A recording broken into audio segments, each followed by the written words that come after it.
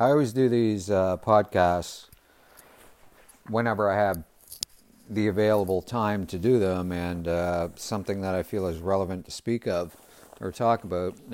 Again, I'm going to stay on the failure thing.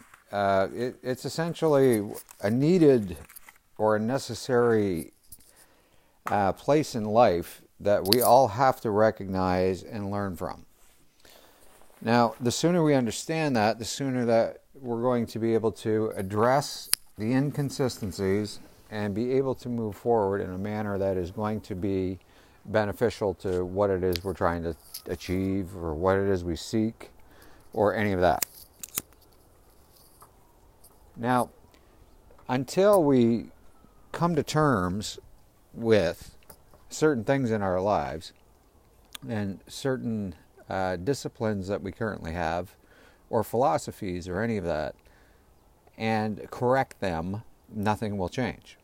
It's pretty much, we are influenced by our environment, the people that are around us, and anything that we want to do in order to step outside of that to better our position in any area of our lives will simply be not handled in a manner that is going to create any level of consistency or discipline each day in order to get to where it is we want to go. Again, it's our influence. I mean, just watching TV and watching news and the drama in the world and everything else, and paying attention to that is going to set the tone for the day, and we forget about time and how fast it goes by, and we think, okay, well, today I had a bad day. Well, you know what? I mean, today might be the only day that you have, right? We don't know how long we're going to be around. We don't know any of that. So, again, it's taking a different approach or maybe a different philosophy on things that we, see or want to see or bring forth or whatever it is you want to call it. It's whatever it is to you that you can relate to is what I'm talking about. So until we go into the past and figure out why we repeat the same things over and over again, like why we eat the same food and expect to lose weight. Why do we, have crappy relationships, but we continue to do the same things each day?